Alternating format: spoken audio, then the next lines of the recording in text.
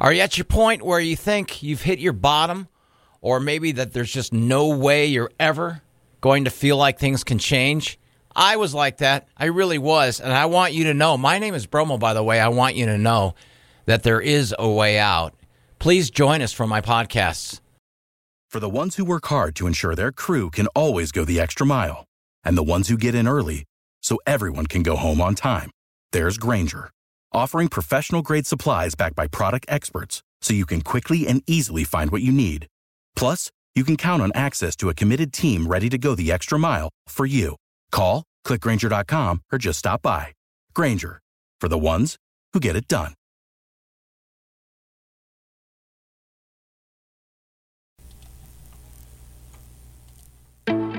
Hey, it's Bromo here. There is a way out. This is my second one of the day. It is still the 26th of January. We've got a little sunshine out here in Bismarck.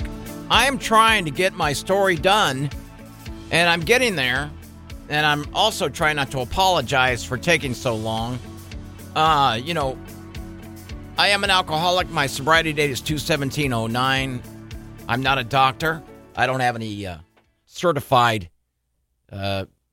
anything certified that says that I'm an expert in this. I just have life experience. And the reason why I sometimes take a long time is because there's certain things that I'm trying to remember and that I was able to tell probably more of an accurate job in my first time go around. I had 30 podcasts before, like I said, about 5 years ago with the same title, but it was a different company, so I could not bring those podcasts back. So here I am. You've heard me say that before. I left you last episode as saying that I went from Freedom Riders, a recovery home in Campo, to a place called Pathfinders, which was in Golden Hills in San Diego, kind of downtownish. Definitely a lot more going on at Pathfinders. I believe we had a little bit more guys living there than we had at Freedom Ranch. Freedom Ranch had about 40 guys. Pathfinders maybe more like 50. Again, these were sober homes, sober living recovery homes, not sober homes, recovery homes that were programs that have been around the city and still are helping many men, saving their lives for years and years and years. I don't even have any accurate dates when Freedom Riders started. They still are around. Freedom Riders. How about Freedom Ranch? Good grief. Freedom Riders is a motorcycle club out here, by the way. Freedom Ranch. If I have had said Freedom Riders before, I apologize. Freedom Ranch is the place. Pathfinders is also the place that's been around 4 years as well, saving lives, like I said. I left you the last episode where I was given some, at Pathfinders, we had many times where we had times to ourselves, and we were allowed, of course, to leave the home, and some people actually had a car so they would be able to travel wherever, and some people took the bus, and we were given that luxury to wander off, if you will, but you better, you got to be back at certain times, of course, for meetings or for dinner or whatever. That was a Saturday coming up where I told you about the Sky Show, which was a fireworks show synchronized to classic rock from our old radio station. It was the biggest event of the year, and since I'm now in Pathfinder's recovery home, this was a rough day for me. Because, again, I woke up in this strange environment where I kept thinking to myself, I know I'm going to get better.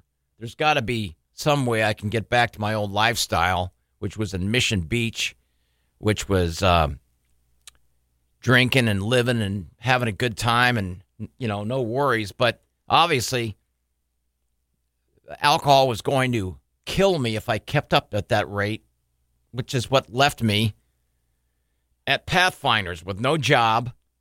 Remember, I had been laid off with like 2,000 other people back in 2008. But I had that letter to clear me to come back to work, and it probably saved me from coming back to work and having so many people disappointed in me for having relapsed so many times within a year process. So I go to this park, and I had kept telling myself on my way to the park with my Walkman, I can go under a tree with shade and listen to all the fun, all the action that this Sky Show had, where they had a live show at the stadium. My old show that I was on would be broadcasting from there, all the fun and stuff. And I could go under this tree. Nobody would see me. And I could, drink just a couple of vodka martinis in those club cans. Maybe take a nap, maybe hang out there a little longer, then come back and have dinner. Nobody would even know. And that clearly was something that went through my mind for about a day and a half. And then that Saturday rolled around, and did I do it? Thankfully, I did not. Something told me, dude, you don't have any more chances. And do you really think you can drink like you keep thinking that you hear about all the time? Do you really think you can drink like a gentleman? The answer to that is probably not. Why test it when you have nowhere else to go if you fail? So thankfully, I did not. But that was the closest test that I had in my first year of sobriety. It's in this time, by the way, that my mom is getting sicker and sicker and sicker. She had a really rare bug in her, which affected her like dementia. And she was losing her mind, and she was losing her functions. The times that she came out to see me when I was at Scripps McDonald Center, she could barely walk. I, of course, in my own pity party, wasn't there for her towards her last year. I wasn't there for her at all. I didn't take the time to go over and hold her hand and talk to her. I could have, and I should have. And I let the disease mask any kind of... My mom was literally dying the last year and a half of her life, and I did nothing. And I knew that she was getting worse and worse and worse with reports from my sister who would come down and be with her. And so I remember in the first house in my first 4 or 5 months at Pathfinders, I remember I was walking across the street somewhere, and I was told that I had a phone call, and went over and got the news that my mom had passed away.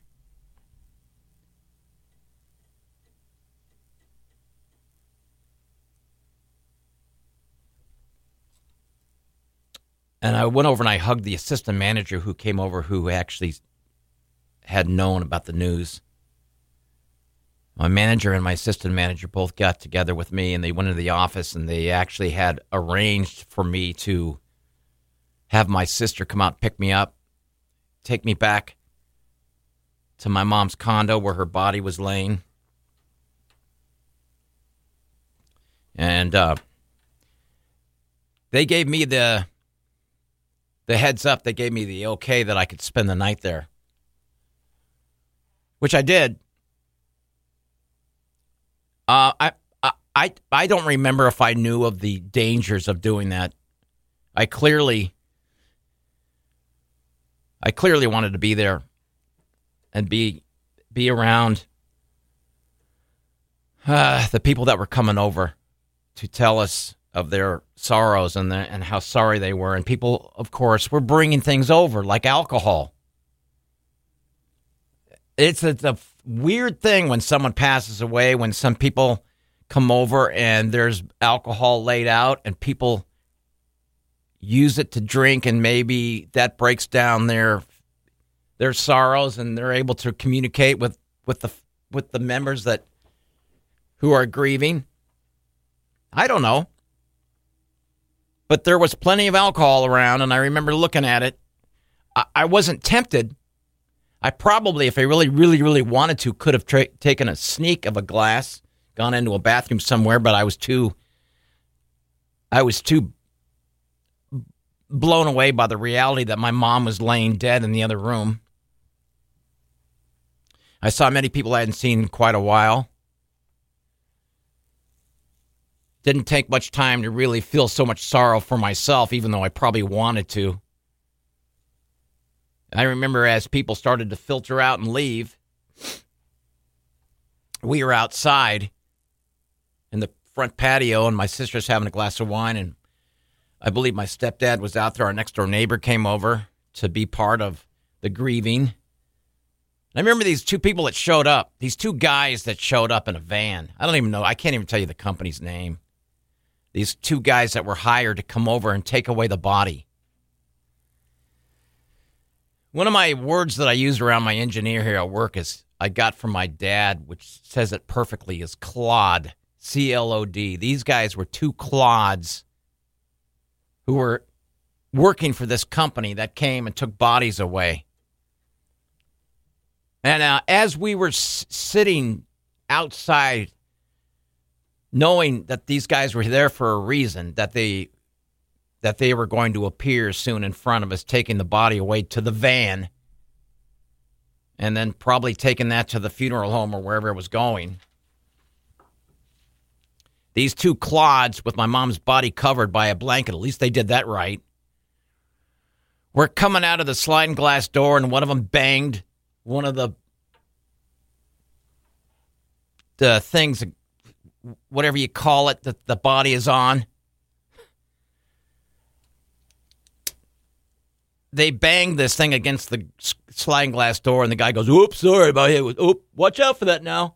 Hey, are you going to go watch the Padres play later on this weekend?" These guys were talking about, they were talking about as casual as they were moving furniture.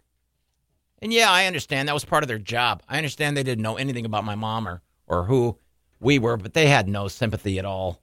They didn't show any kind of remorse. There they are carrying out this. What the hell do you call those things that bodies are on? God, I swear I'm losing my mind sometimes. And when you Google that,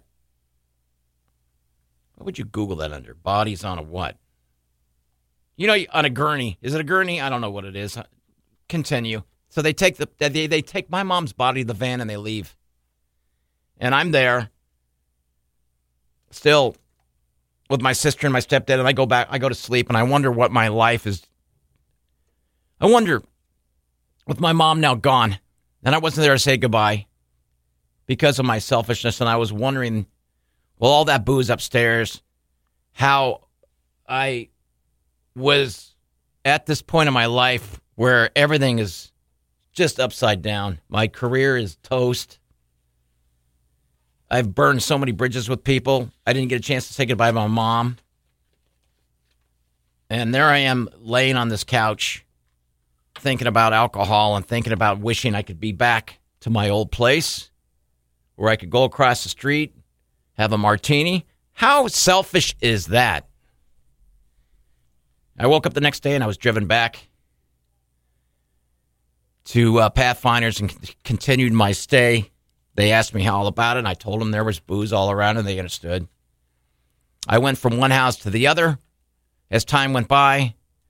I went over my 1 year sobriety now, because remember, I had been sober for a little bit before I got to Freedom Ranch, because I had to wait to get a bed there. And then I got a bed there, and that took, I don't know how many weeks I had to call to make sure there was a bed open. And when there finally was, and I went over there, I stayed there for 124 days at Freedom Ranch. So I'm thinking by the time I got to Pathfinders, I was at least 6 months sober. When I was tested by walking out to that park to see if I would drink or not, listening to the event at the stadium I told you about, which I did not. In our stay at Pathfinders now, we had a porch in the first house. The porch overlooked a bar literally, I would say 500 yards away from us, down the street to the left. There was a bar there. As a matter of fact, many times late at night, we would hear police cars pull people over. And this crazy bar now, we had heard the stories. This bar, they weren't dumb. They knew exactly that they were very close to where we were, a recovery home. This bar, I don't even know if they still do it. I don't even know if they're still there. This bar offered anybody who brought in a token, like a 1 year token, a 28-hour token, 2 days token, whatever. A token is now what you get as a reward, so to speak. 1 year tokens are awesome. Any year token, any kind of token is awesome. It's an achievement of sobriety. It's something to really save. And some people save all of them. Some people give them away to others when they achieve. So this bar offered up anybody a pitcher of beer for free if you laid down a token on the bar and gave it to them. It's not funny, but can you imagine that? You imagine somebody quivering, shaking, going, you know what, it's really tempting. Sure it is. Now, the owner of the bar, they're not stupid. Anyway, this is the kind of scene that we would see. The bar's way down there, and we would look at that and go, God, those were the days when we could go into a bar and drink like normal people. We call them normies. That's people who don't have a problem. That's somebody that probably still has a six-pack in their refrigerator that they haven't even touched. You know those kind of people that open up a drink and don't even finish it? Normie. That's a normie. So somewhere along the line now, I was at the second house. I got moved to the second house, Pathfinders. Remember now, you stay for 3 months in one house. You advance to the second house, just around the corner. You stay there for 3 months. And then your final 3 months of your stay at Pathfinders, you go to the third house, which is right next door to the first house. Make sense? I'll never forget, it was a Saturday. And the second house had this really cool George Foreman grill. It was awesome. And not far from the first house, second house, third house, because they're all so close together, it was a little market that we would take our money, however we got it, whether we got a check from being a disability check that we would get, I think it was twice a month, whatever. We would get our check, we would cash it there, we would buy some meat or whatever we wanted to, and we could cook our own dinner at the second house, at their grill, George Foreman Grill. So I remember walking across the street thinking about what I was going to do. And at this time, there was some girl I was pining over that all I thought about was her and how come I couldn't see her. And that's all I talked about to almost everybody all the time. If you know me, you know me. You know that I carry my heart on my sleeve.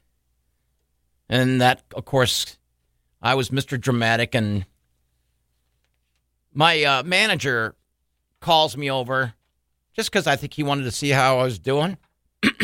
I walked into his office. And it had to be like 45 minutes we're talking.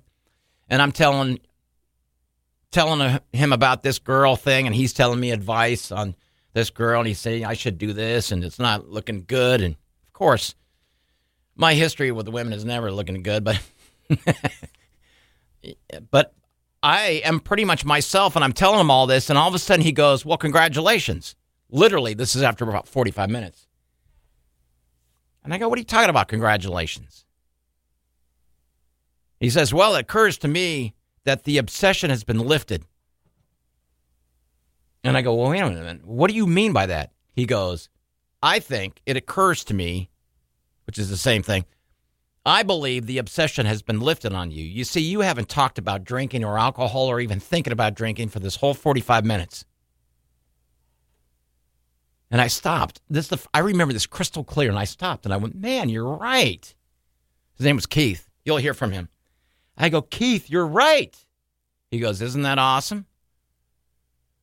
I said, you're right. Now are you going to give me advice on this girl? But I walked away back to that second house feeling lifted. I had some confidence now. I felt to myself, maybe there is a reason why I'm here. Maybe there's a reason why. Now I know there's a reason why. It's because I am an alcoholic. I said to myself, I'm an alcoholic. And that really was, for the first time when I thought that, it was okay to think that. This is who I am now. This is who I am. And I'm among other alcoholics fighting the same urge every single day. We come across people on Sundays for the men's meeting. We come across people who have lived in these houses. And they come and they tell us what it's like for them to be sober still and how successful they are and what life that they're doing and how they remember clear as a bell like 6 years ago sitting in the same seats that we were sitting in while we're listening to them. In these men's meetings, that's what it was all about. Sundays, most of the alumni would come and they would want to hear from one of us. In fact, one of the leaders of the meetings would call one of us from Pathfinders. Now, the rule is, and I'm hoping it's still the same, if you're called on to speak, you better get up. And if you get up and speak, all you need to say is, hey, look, I'm grateful for being here. I just want to listen today. I truly am grateful for being here. And that shows respect. And you've also gone through the motions of getting up and sharing. And we would have some of the guys, and of course, some of us couldn't stand. I mean, I'm not going to lie and say everybody loved each other. There were some of those people that talked on and on and on and on and on. And then when they shared the same thing on and on and on. And at meetings now, I have to admit, I never liked any of them. And I never paid attention to any of them. And people asked me as I got close to a year sober, do you have a sponsor yet? I didn't even think about it. I knew that was going to happen. And they were asking me if I had done my steps yet. And I had not. You know why? A, I didn't want to. B, I didn't think I needed to. And C, I still thought and imagined and was almost pretty sure that I was being followed by a camera somewhere and I was being glorified. And one day, like maybe a blonde would show up with a boatload of money and cigars and say, hey, you're a hero, Bromo. You really are. That took a long time. And I'll tell you how that changed.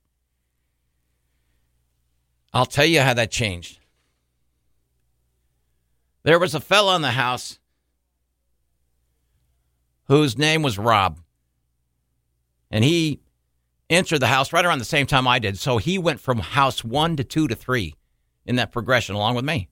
Rob was a little younger than I was. Rob had a kid. And Rob looked like a business guy, man. He was all clean cut. But Rob was there for a reason because he's an alcoholic. And his life was out of control. So Rob would tell all of us, including myself, what he dreamt of doing and how he believed his life was still manageable if he got out of there and what he was going to do when he did. And he was one of the few that had a car, okay? Matter of fact, when Rob and I went from house 1, when we went to house 2, we went to house 3. When we went to house 3, we had a tradition where we took about 4 or 5 other guys in his car over to an alumni's house and would have dinner on Sundays. And you know how great that was? First of all, we were all sober.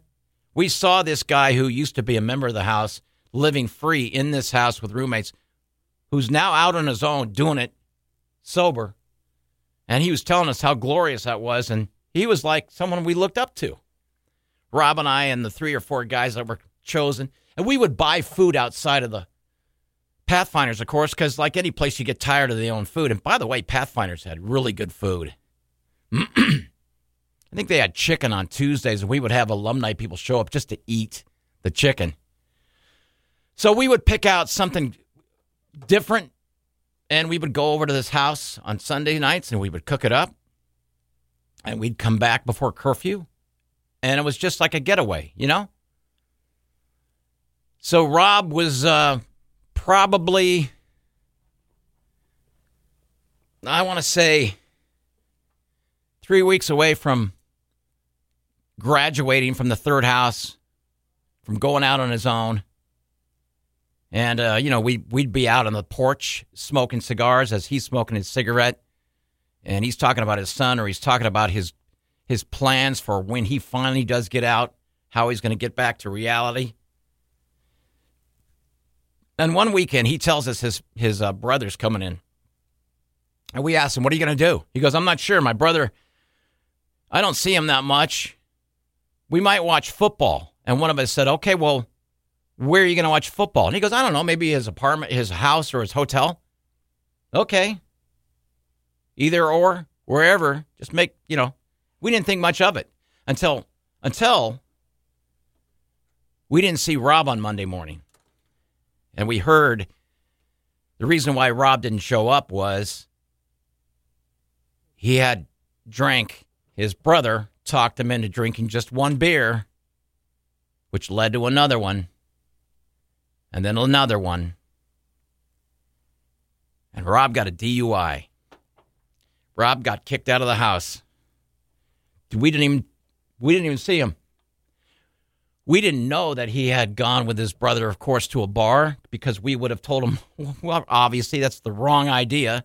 But his brother somehow thought that, man, I'm going to take my brother to a bar, and man, he surely can have one beer with me. And you all know this. You've all had those people who have said to you, surely you can have just one beer, right? Well, as you know, you can't. Alcoholics cannot. So we found out he had a DUI.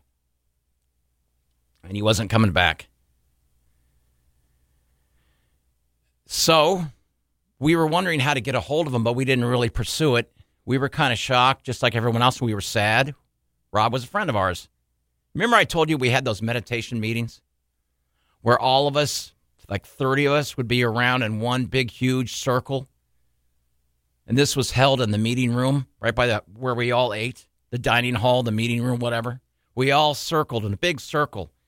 And for like a half hour, 45 minutes, I'm not sure of the time frame, in the morning, we would pass around inspirational books, or we would go from one guy to another, and we would say, hey, how you feeling? Not good. How you feeling? I'm all right.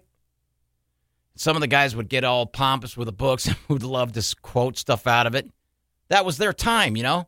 We're sharing each other. And I remember this particular morning, I was not in the mood, man. I was looking somewhere else, and I was wondering. I clearly was wondering, man, how the hell am I in here?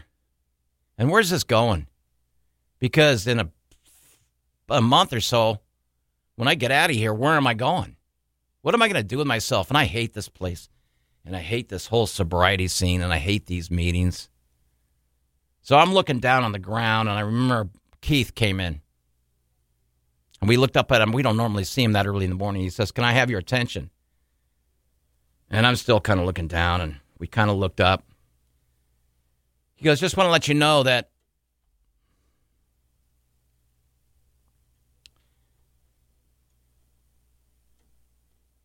he said, I just want to let you know that Rob was found in a hotel room. He hung himself in a closet. And I thought to myself, there's no way.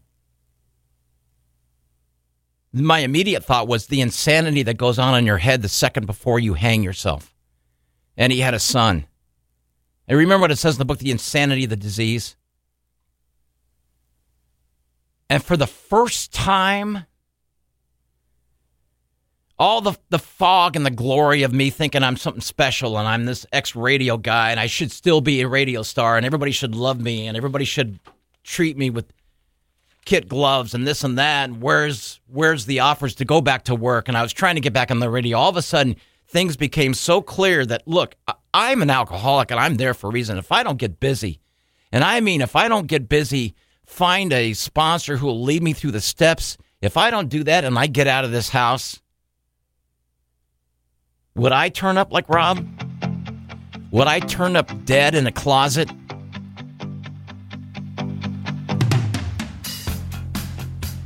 In my next segment, my next episode, I'll tell you how I got busy. How I finally saw the light, if you can believe it or not, and I got on that track. Just want you to know that I appreciate everyone who listens in the comments. For anyone who thinks they may have a problem with a family member with the disease of alcoholism, there is a way out. Without the ones like you, who work tirelessly to keep things running, everything would suddenly stop. Hospitals, factories, schools, and power plants, they all depend on you. No matter the weather, emergency, or time of day, you're the ones who get it done. At Grainger, we're here for you with professional-grade industrial supplies. Count on real-time product availability and fast delivery. Call, click Grainger.com, or just stop by. Grainger, for the ones who get it done.